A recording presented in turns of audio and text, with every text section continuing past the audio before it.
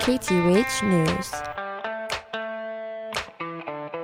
Mokulele Airlines hopes to use hybrid electric planes for short-haul commercial flights.